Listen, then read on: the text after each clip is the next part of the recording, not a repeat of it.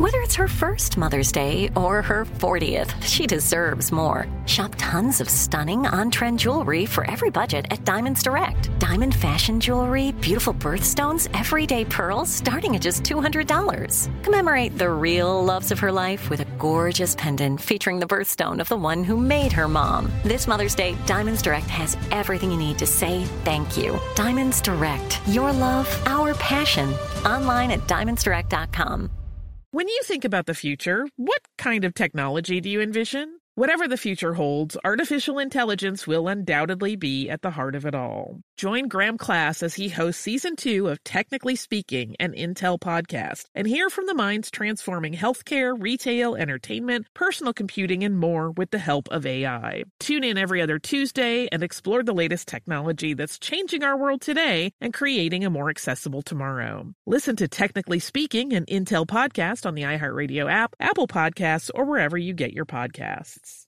What's up, this your boy Lil Duval, and check out my podcast, Conversations with Unc, on the Black Effect Podcast Network. Each and every Tuesday, Conversations with Unc podcast feature casual and in-depth talk about ebbs and flows of life and the pursuit of happiness. Unlike my work on stage, I tap into a more serious and sensitive side to give life advice and simply offer words of encouragement, yet remind folks to never forget to laugh. Every Tuesday, listen to Conversation with Unc, hosted by Lil Duval on the Black Effect Podcast Network, iHeartRadio app, or wherever you get your podcasts. Presented by AT&T. Connecting changes everything. Focus Features presents Back to Black. I want people to hear my voice and just forget their troubles. Experience the music and her story. Know this. I ain't no Spice Girl. Like never before. That's my daughter. That's my Amy. On the big screen. I want to be remembered for just being me. Amy Winehouse, Back to Black, directed by Sam Taylor Johnson. Rated R, under 17, not a minute without parent. Only in theaters May 17th. Happy Saturday. In this week's episode on the Holodomor, we talked about Raphael Lemkin's 1953 speech and article arguing that the Holodomor was one component of a genocide that targeted the people of Ukraine. We mentioned in the episode that Lemkin had been the person to coin the term genocide, but his work on this really went way beyond that. Our episode on Lemkin came out 3 years ago on March 11th, 2019. So we're bringing it out as today's Saturday Classic to add to the context around his thoughts on Ukraine. Welcome to Stuff You Missed in History Class, a production of iHeartRadio.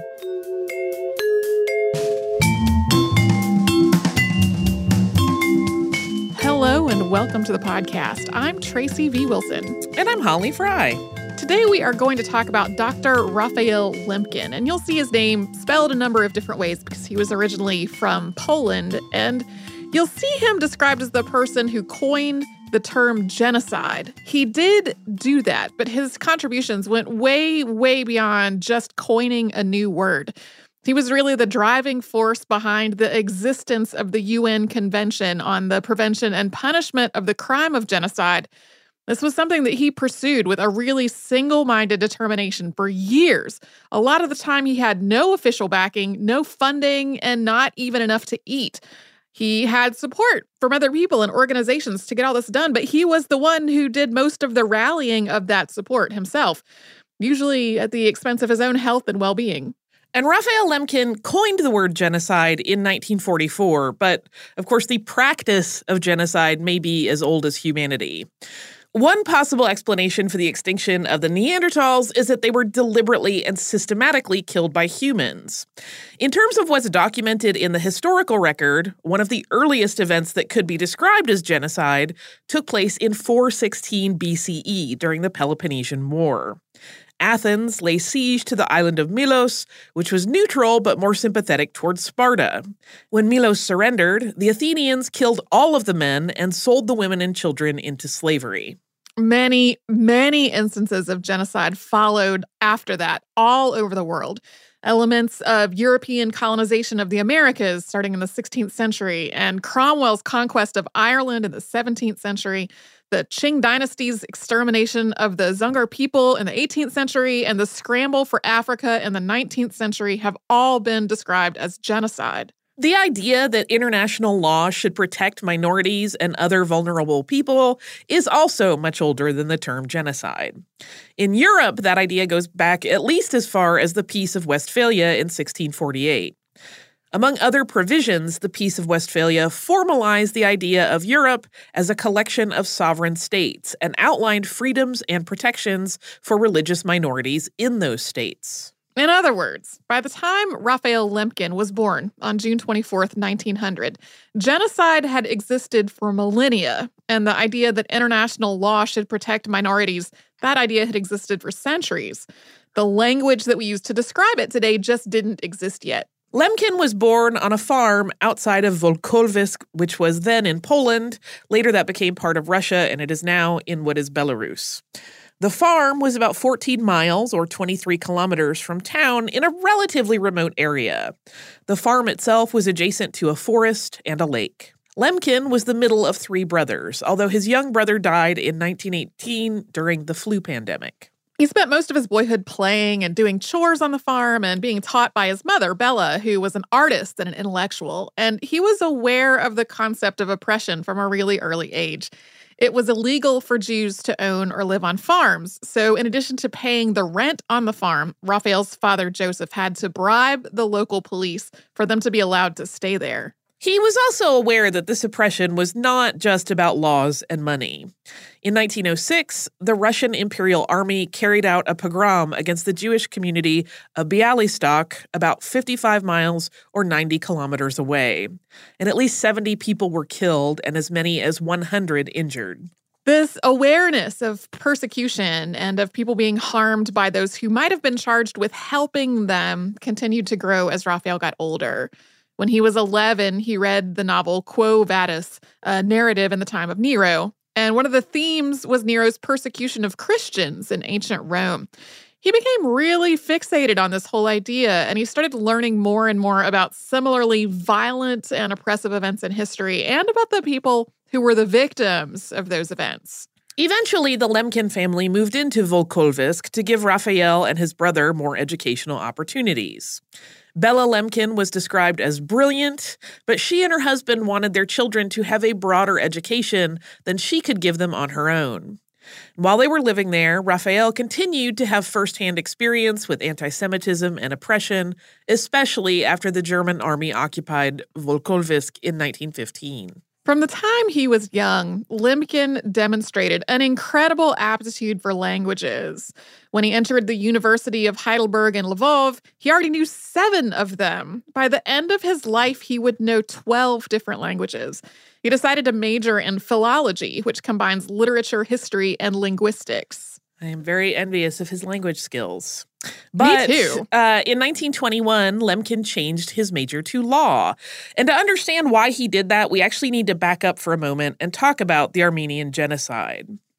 Although the consensus among historians is that what happened constitutes genocide, the governments of Turkey and Azerbaijan disagree. They don't necessarily deny that there were massacres, but they maintain that this was simply the unfortunate consequence of brutal and bloody war rather than a planned attempt to exterminate a people. The Armenian genocide has been on our list for a full episode for a very long time, but it is a huge and complex topic, so we are not sure when exactly that will happen. So this is the very basic version. Armenians are a linguistic and ethnic group who live today primarily in Armenia, but who historically have lived in a much larger region of the Caucasus Mountains, including what's now northeastern Turkey, Azerbaijan, and Georgia. In the early 20th century, all of this was part of the Ottoman Empire. And in 1915, the Ottoman Empire massacred an estimated 1.5 million Armenians. The Armenians were predominantly Christian, and the Ottoman Empire was Muslim. But this was not only about religion. In the late 19th century, Armenians had started developing a national identity. The Ottoman Empire viewed this growing sense of an Armenian nation as a threat. Although several of Europe's great powers saw a need to try to protect the Armenian people, these efforts had the opposite of the intended effect. The Ottoman Empire cracked down on Armenians, carrying out a series of pogroms between 1894 and 1896. And at this point, it wasn't so much about destroying the Armenians as it was about reestablishing the dominance of the Ottoman Empire in the area.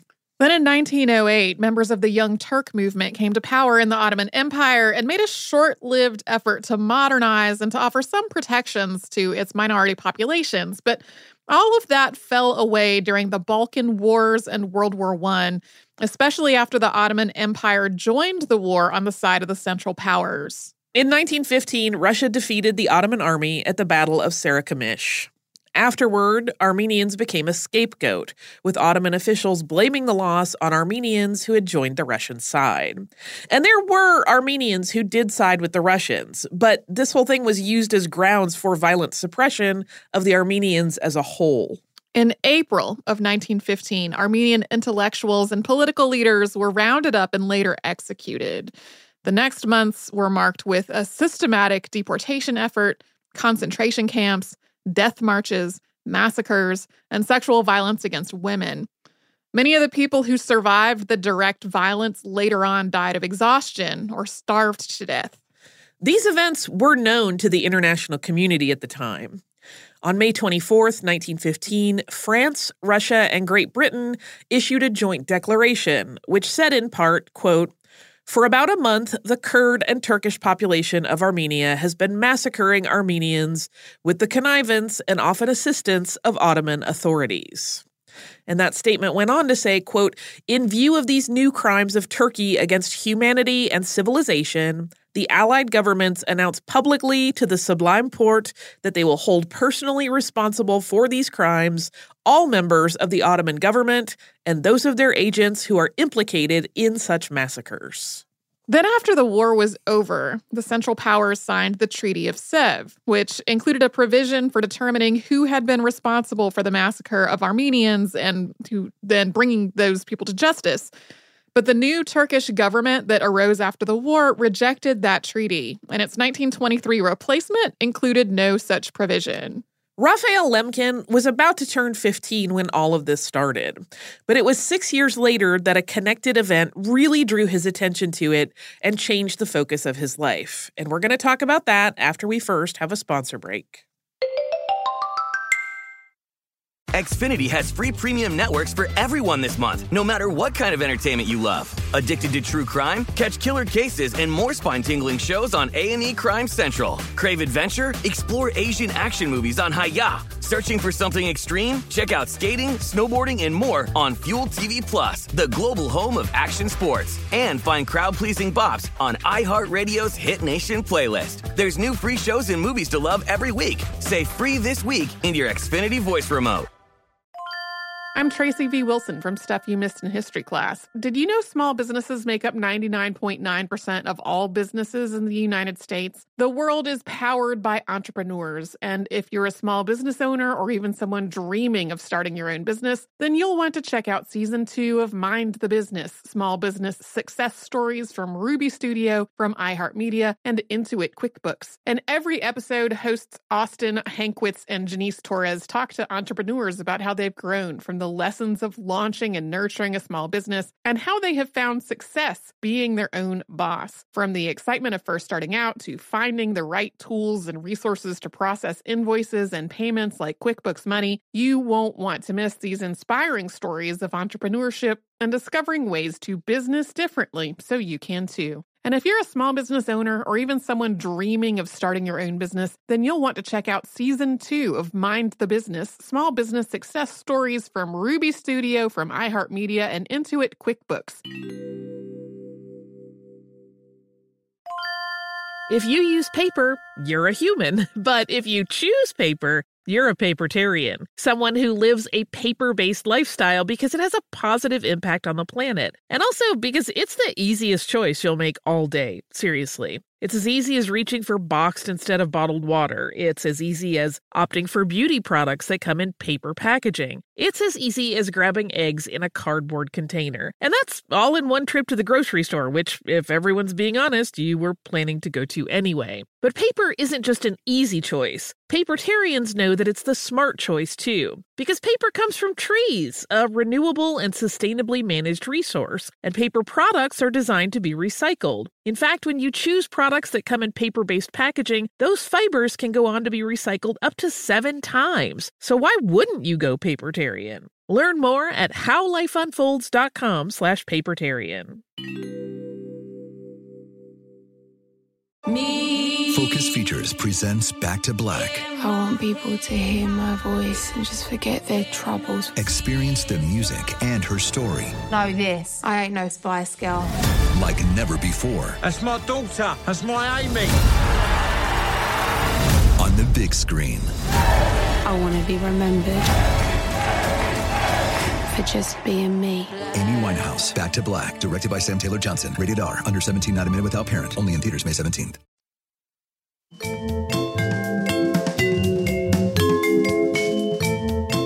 On March 15th, 1921, while Raphael Lemkin was in college, an Armenian named Soghomon Tehlirian assassinated Mehmed Talat, who was also known as Talat Pasha, the Ottoman Minister of the Interior.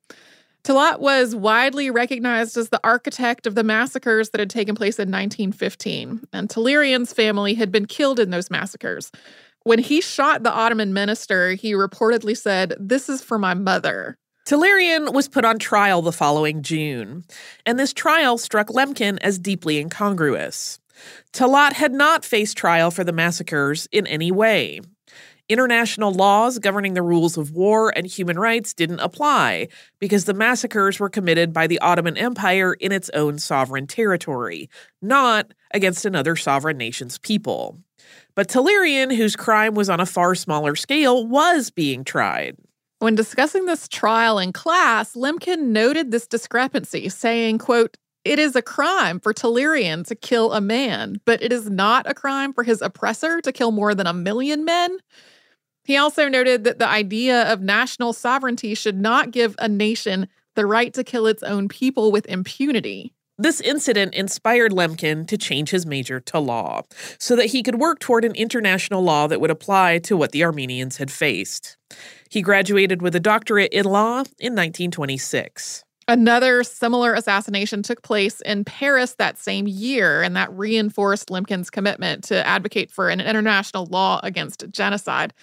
This time, Shalom Schwarzbard assassinated Ukrainian official Semyon Petliura, who was believed to be responsible for a series of pogroms in which Schwarzbard's parents had been killed. Once again, an individual person was being tried for a much smaller crime than the ones committed by the person he had killed, and the person he had killed was not tried for those crimes at all.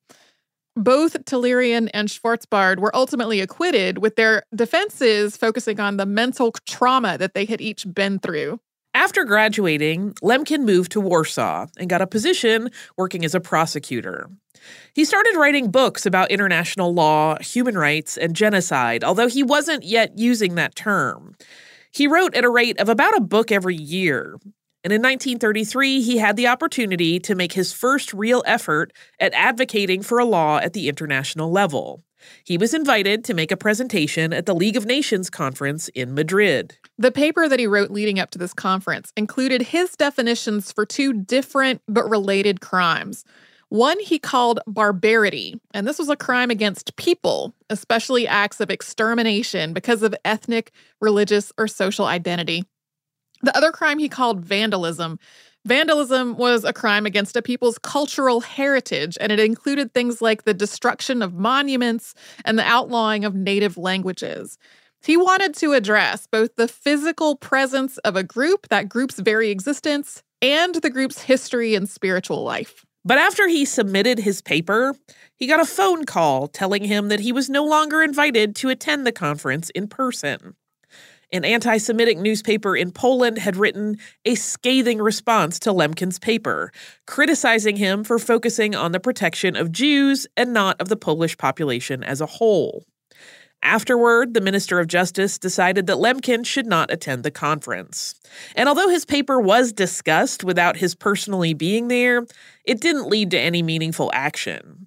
In the face of all this criticism, Lemkin also had to resign as a prosecutor, and he went into private law practice instead. A few years later, on August 22nd, 1939. Adolf Hitler gave a speech to his chief commanders at his home in Obersalzberg.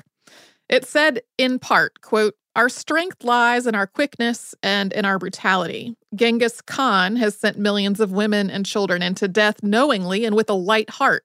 History sees in him only the great founder of states. As to what weak Western European civilization asserts about me, that is of no account.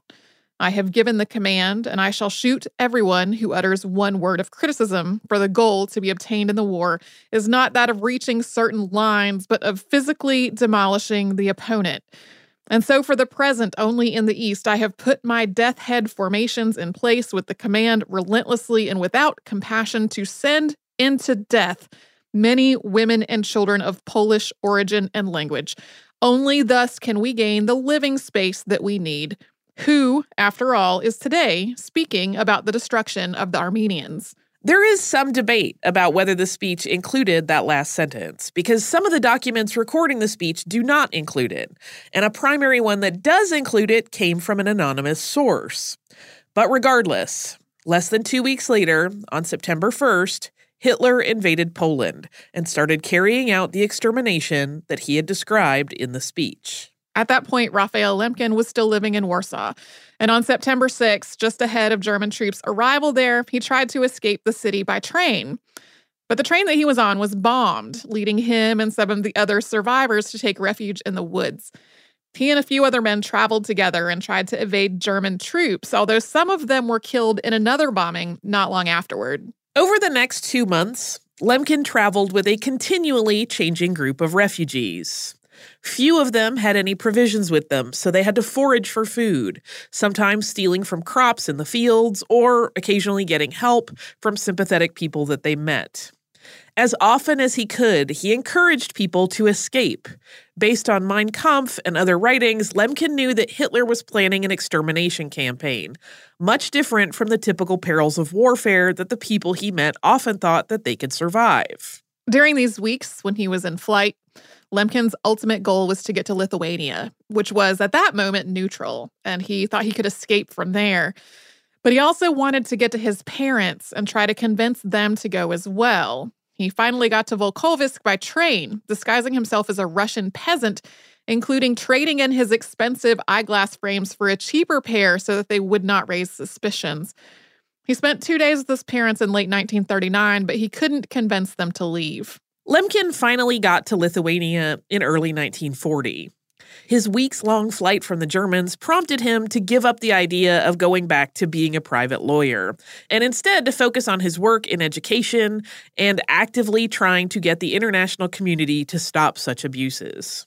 He got in touch with people he knew in Sweden and the United States, trying to get a visa so he could get to a safer location and continue his work from there. He got an appointment teaching law at the University of Stockholm, and while he was there, he worked with the Swedish Foreign Ministry to gather information about human rights abuses in places where Sweden had embassies and consulates. One of their findings was that Germany was distributing rations in occupied territory based on nationality. So Germans were getting 97% rations. Dutch people were getting 95%. The numbers got continually smaller, down to Greeks, who were getting 38% rations, and Jews, who got 20%, which was not enough to sustain life. By 1941, other parts of the world were becoming more aware of what the Nazi regime was doing.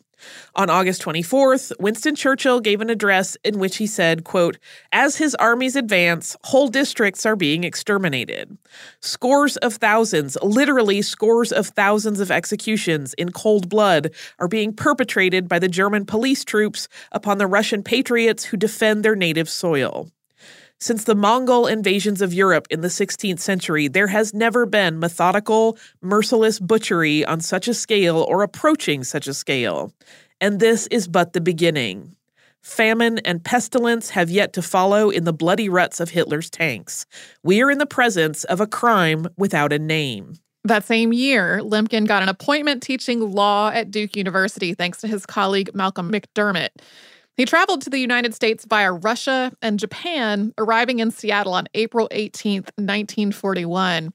When he got to Durham, North Carolina, he was asked to give an address on his very first evening there. And part of his topic was Hitler's plan of exterminating entire peoples in the territory that Germany was occupying. This was the first of many attempts to educate the people around him on what Hitler was planning and doing. In 1942, Lemkin was appointed chief consultant to the Board of Economic Warfare in Washington, D.C., and his first task there was to educate his colleagues about Hitler's planned exterminations. He also wrote to President Franklin D. Roosevelt in a call for action. As he threw himself into this work, Lemkin's health started to suffer. High blood pressure ran in his family, but stress and exhaustion were really making it worse. And as we alluded to at the top of the episode, Lemkin finally coined the term genocide in 1944. And we're going to talk about that after we have a little sponsor break. Xfinity has free premium networks for everyone this month, no matter what kind of entertainment you love. Addicted to true crime? Catch killer cases and more spine-tingling shows on A&E Crime Central. Crave adventure? Explore Asian action movies on Hi-Ya. Searching for something extreme? Check out skating, snowboarding, and more on Fuel TV Plus, the global home of action sports. And find crowd-pleasing bops on iHeartRadio's Hit Nation playlist. There's new free shows and movies to love every week. Say free this week in your Xfinity voice remote. I'm Tracy V. Wilson from Stuff You Missed in History class. Did you know small businesses make up 99.9% of all businesses in the United States? The world is powered by entrepreneurs, and if you're a small business owner or even someone dreaming of starting your own business, then you'll want to check out Season 2 of Mind the Business, small business success stories from Ruby Studio, from iHeartMedia, and Intuit QuickBooks. And every episode, hosts Austin Hankwitz and Janice Torres talk to entrepreneurs about how they've grown from the lessons of launching and nurturing a small business and how they have found success being their own boss. From the excitement of first starting out to finding the right tools and resources to process invoices and payments like QuickBooks Money, you won't want to miss these inspiring stories of entrepreneurship and discovering ways to business differently so you can too. And if you're a small business owner or even someone dreaming of starting your own business, then you'll want to check out Season 2 of Mind the Business, small business success stories from Ruby Studio, from iHeartMedia, and Intuit QuickBooks. If you use paper, you're a human. But if you choose paper, you're a papertarian, someone who lives a paper-based lifestyle because it has a positive impact on the planet. And also because it's the easiest choice you'll make all day, seriously. It's as easy as reaching for boxed instead of bottled water. It's as easy as opting for beauty products that come in paper packaging. It's as easy as grabbing eggs in a cardboard container. And that's all in one trip to the grocery store, which, if everyone's being honest, you were planning to go to anyway. But paper isn't just an easy choice. Papertarians know that it's the smart choice, too. Because paper comes from trees, a renewable and sustainably managed resource. And paper products are designed to be recycled. In fact, when you choose products that come in paper-based packaging, those fibers can go on to be recycled up to 7 times. So why wouldn't you go papertarian? Learn more at howlifeunfolds.com/papertarian. Focus Features presents Back to Black. I want people to hear my voice and just forget their troubles. Experience the music and her story. Know this, I ain't no Spice Girl. Like never before. That's my daughter. That's my Amy. On the big screen. I want to be remembered for just being me. Amy Winehouse, Back to Black, directed by Sam Taylor Johnson. Rated R, under 17, not admitted without parent. Only in theaters May 17th.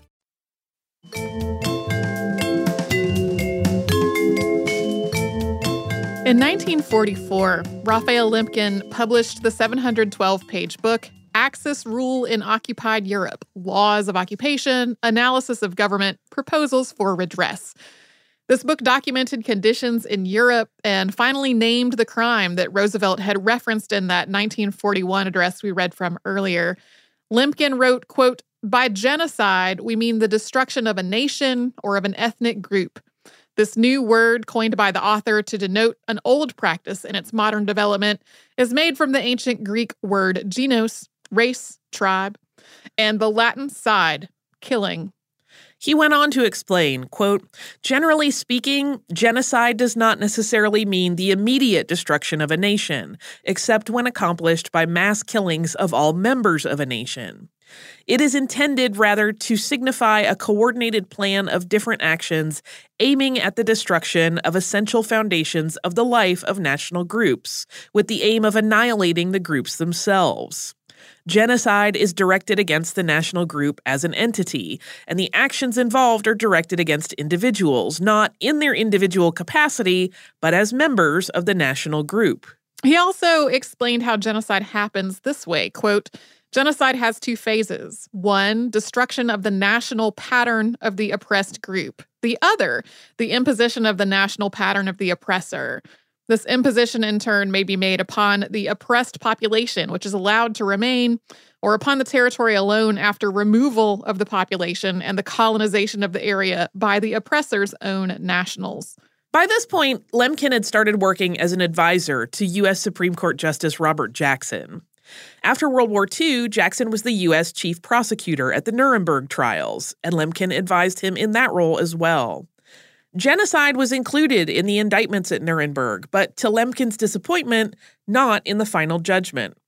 The judgment itself also pertained to only actions that happened during wartime, not to atrocities that Germany had carried out before the war officially began. On top of that disappointment, while he was in Nuremberg for the trials, Lemkin learned that nearly his entire family had been killed by Nazis, including his parents.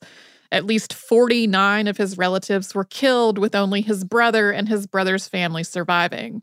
Not long after the end of the Nuremberg trials, Lemkin started planning to introduce a resolution on genocide at the United Nations. He went to the UN to, quote, "enter into an international treaty which would formulate genocide as an international crime, providing for its prevention and punishment in time of peace and war." And this required multiple steps. So first, he needed to convince multiple nations to support a resolution calling for the United Nations to draft a convention on genocide. He did this in 1946, drafting the resolution and personally meeting with delegates to encourage them to sign. Obviously, through this entire process, his amazing fluency with languages was extremely helpful. Panama, Cuba, and India agreed to sponsor this resolution, which the General Assembly adopted on December 11th, 1946. It read in part, quote, "Genocide is the denial of the right of existence to entire human groups, as homicide is the denial of the right to live of individual human beings. Such denial of the right to existence shocks the conscience of mankind, results in great losses to humanity in the form of cultural and other contributions represented by those groups, and is contrary to moral law and the spirit and aims of the United Nations." The resolution went on to affirm that genocide is a crime which the civilized world condemns, and invite the member states to enact legislation to prevent and punish genocide. It recommended international cooperation and requested the Economic and Social Council to do the necessary research to draw up a convention for the next General Assembly. A UN resolution isn't binding, so the next step was to draft a convention, which is a formal agreement among UN member states. In other words, it's a treaty. The UN Secretary General appointed Lemkin to draft this convention. Lemkin had gotten a job teaching at Yale, and he took a leave of absence to do it. Henri Donadieu de Vabre of France, the former judge at the International Military Tribunal, and Vespasian V. Pella of Romania, president of the International Association of Penal Law, were part of the drafting process as well. The process of drafting this convention was a long series of back and forth and compromises, sometimes because of disagreements among these three men, and sometimes because of lobbying by the nations that would ultimately need to ratify it. The treaty was not retroactive, but a number of UN member states had ongoing issues that might be described as genocide. For example, Lemkin thought the convention should apply to political groups, but if it did, it would not have the support of the USSR, which had been carrying out systematic political persecution for decades. The United States was also concerned about the idea of cultural genocide as it might relate to Black Americans. Even though this was during the civil rights movement and racist violence was ongoing, it seemed unlikely, potentially, that the U.S. would be charged with trying to exterminate people of African descent, given that their population was increasing rather than decreasing. But the idea of cultural genocide was another matter entirely. So the United States was not likely to support the convention if it included cultural genocide.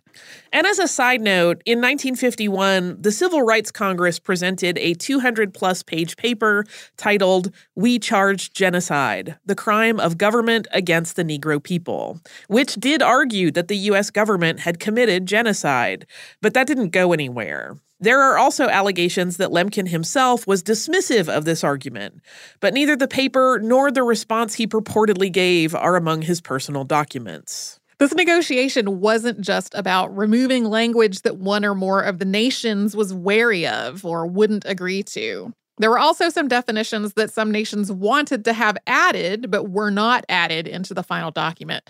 As one example, Japan had distributed opium during its occupation of China, so China wanted narcotics distribution to be included as a component of genocide. As this was happening, support for the convention was growing outside of the UN.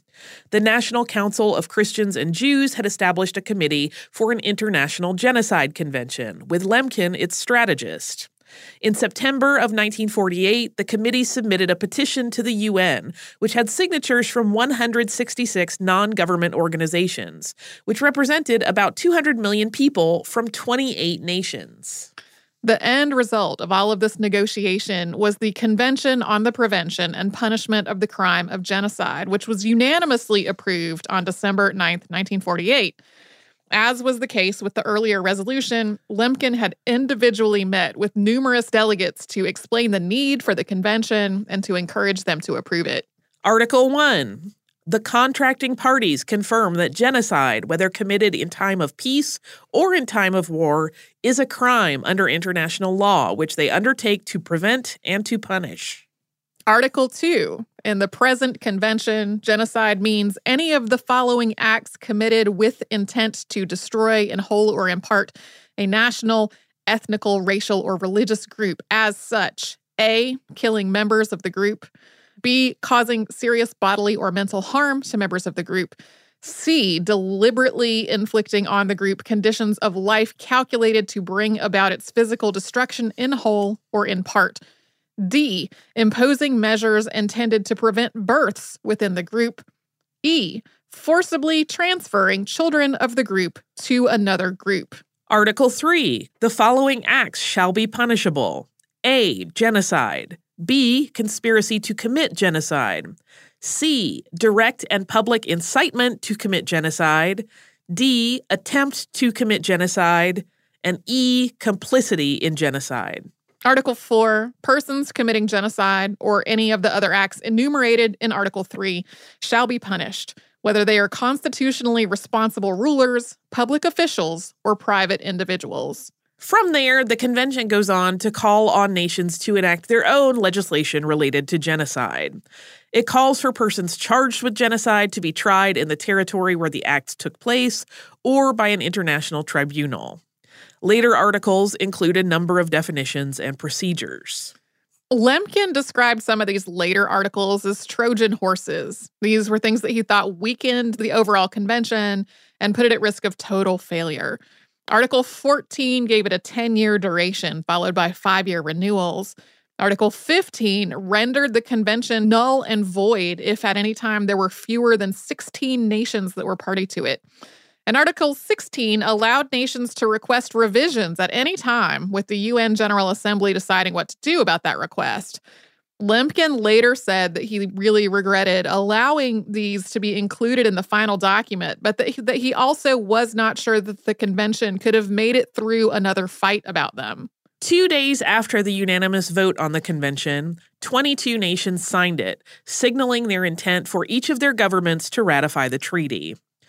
Not long after that, Lemkin was hospitalized. Although doctors never gave him a formal diagnosis, he called it genociditis and attributed it to his exhaustion from having worked so hard on the convention and on getting it passed. As soon as he was out of the hospital, though, he was back at work, lobbying nations to ratify the convention.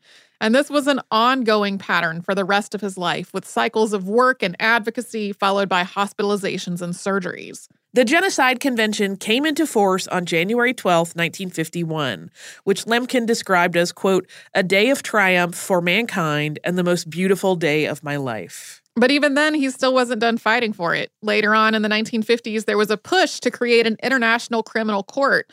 And part of this discussion involved abolishing the Genocide Convention and folding the prosecution of genocide up under the court.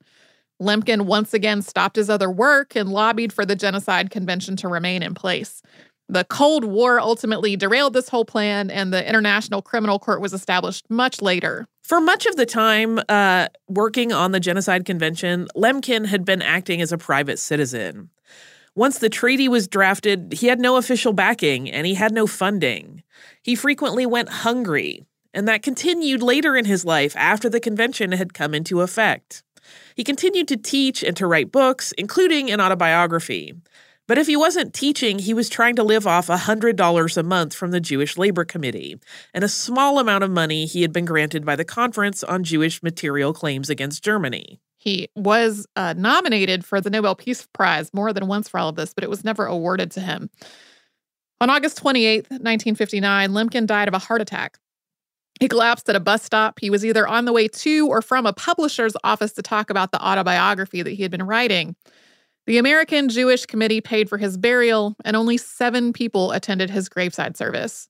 He had spent the last years of his life living in the U.S., but he didn't live long enough to see the U.S. ratify the Genocide Convention. Although the U.S. was one of the first 22 signatories, the ratification didn't happen until November 25th, 1988. And another thing that Lemkin did not live to see is that in the years after this convention came into effect, it really hasn't had the impact that he hoped that it would. He very clearly, sincerely believed that an international law was the only way to both prevent genocide and punish the people responsible for it. But I don't know if you've listened to our podcast a lot, you have heard us talk about a lot of things that have happened in the years since then that fit under various definitions that we read from the treaty earlier. In 2018, in recognition of the 70th anniversary of the Genocide Convention, UN Secretary General Antonio Guterres said, quote, since Nuremberg, we have failed to prevent genocide in Cambodia, Rwanda, and Srebrenica in the former Yugoslavia. But in the past 2 decades, we have at least started to hold perpetrators to account. The International Criminal Tribunal for the former Yugoslavia, the International Criminal Tribunal for Rwanda, and the Extraordinary Chambers in the courts of Cambodia have all convicted perpetrators for the crime of genocide. The work of these courts reflects a welcome resolve to punish genocide. He went on to note that as of January 2018, there were still 45 UN member states that had not yet become a party to the Genocide Convention, and urged them to do so. To end on a more hopeful note, like I said earlier, Raphael Lemkin was just unshakably certain during his lifetime that an international law was what was needed to address this crime. And so to end with a quote from the introduction to his autobiography, which is called Totally Unofficial, quote, I feel grateful to Providence for having chosen me as a messenger boy for this life-saving idea.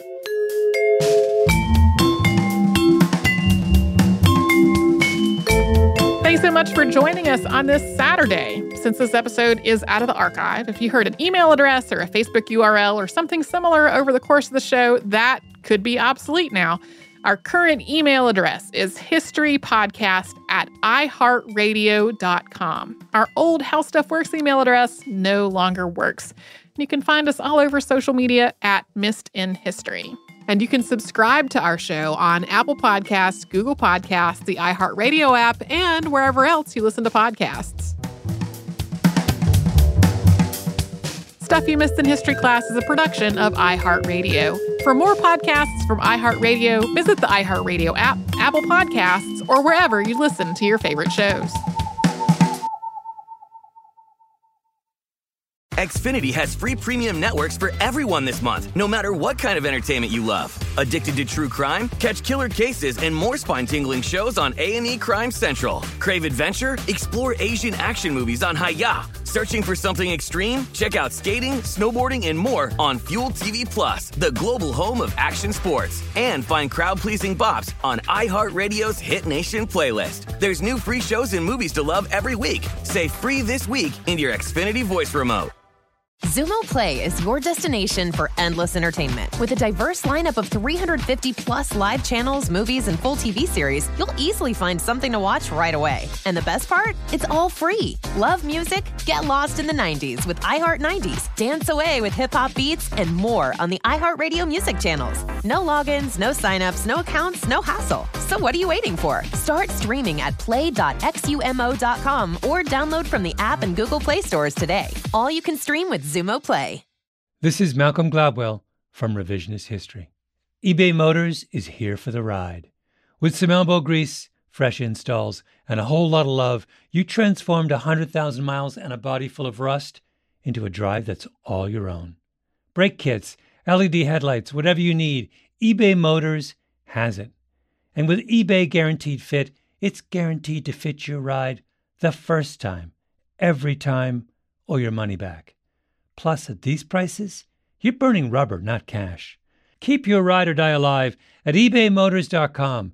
Eligible items only. Exclusions apply. With every CBD product claiming to do something different, it's nearly impossible to decide what's best for you. Lazarus Naturals pioneered the farm-to-front-door model of transparency, where they handle each step of the production process to ensure quality, potency, and consistency. Scannable labels allow you to see the test results of your hemp batch, so you can be confident in the safety and quality. Visit LazarusNaturals.com today. Lazarus Naturals, committed to improving your life as well as the world around you. Not available in Idaho, Iowa, or South Dakota.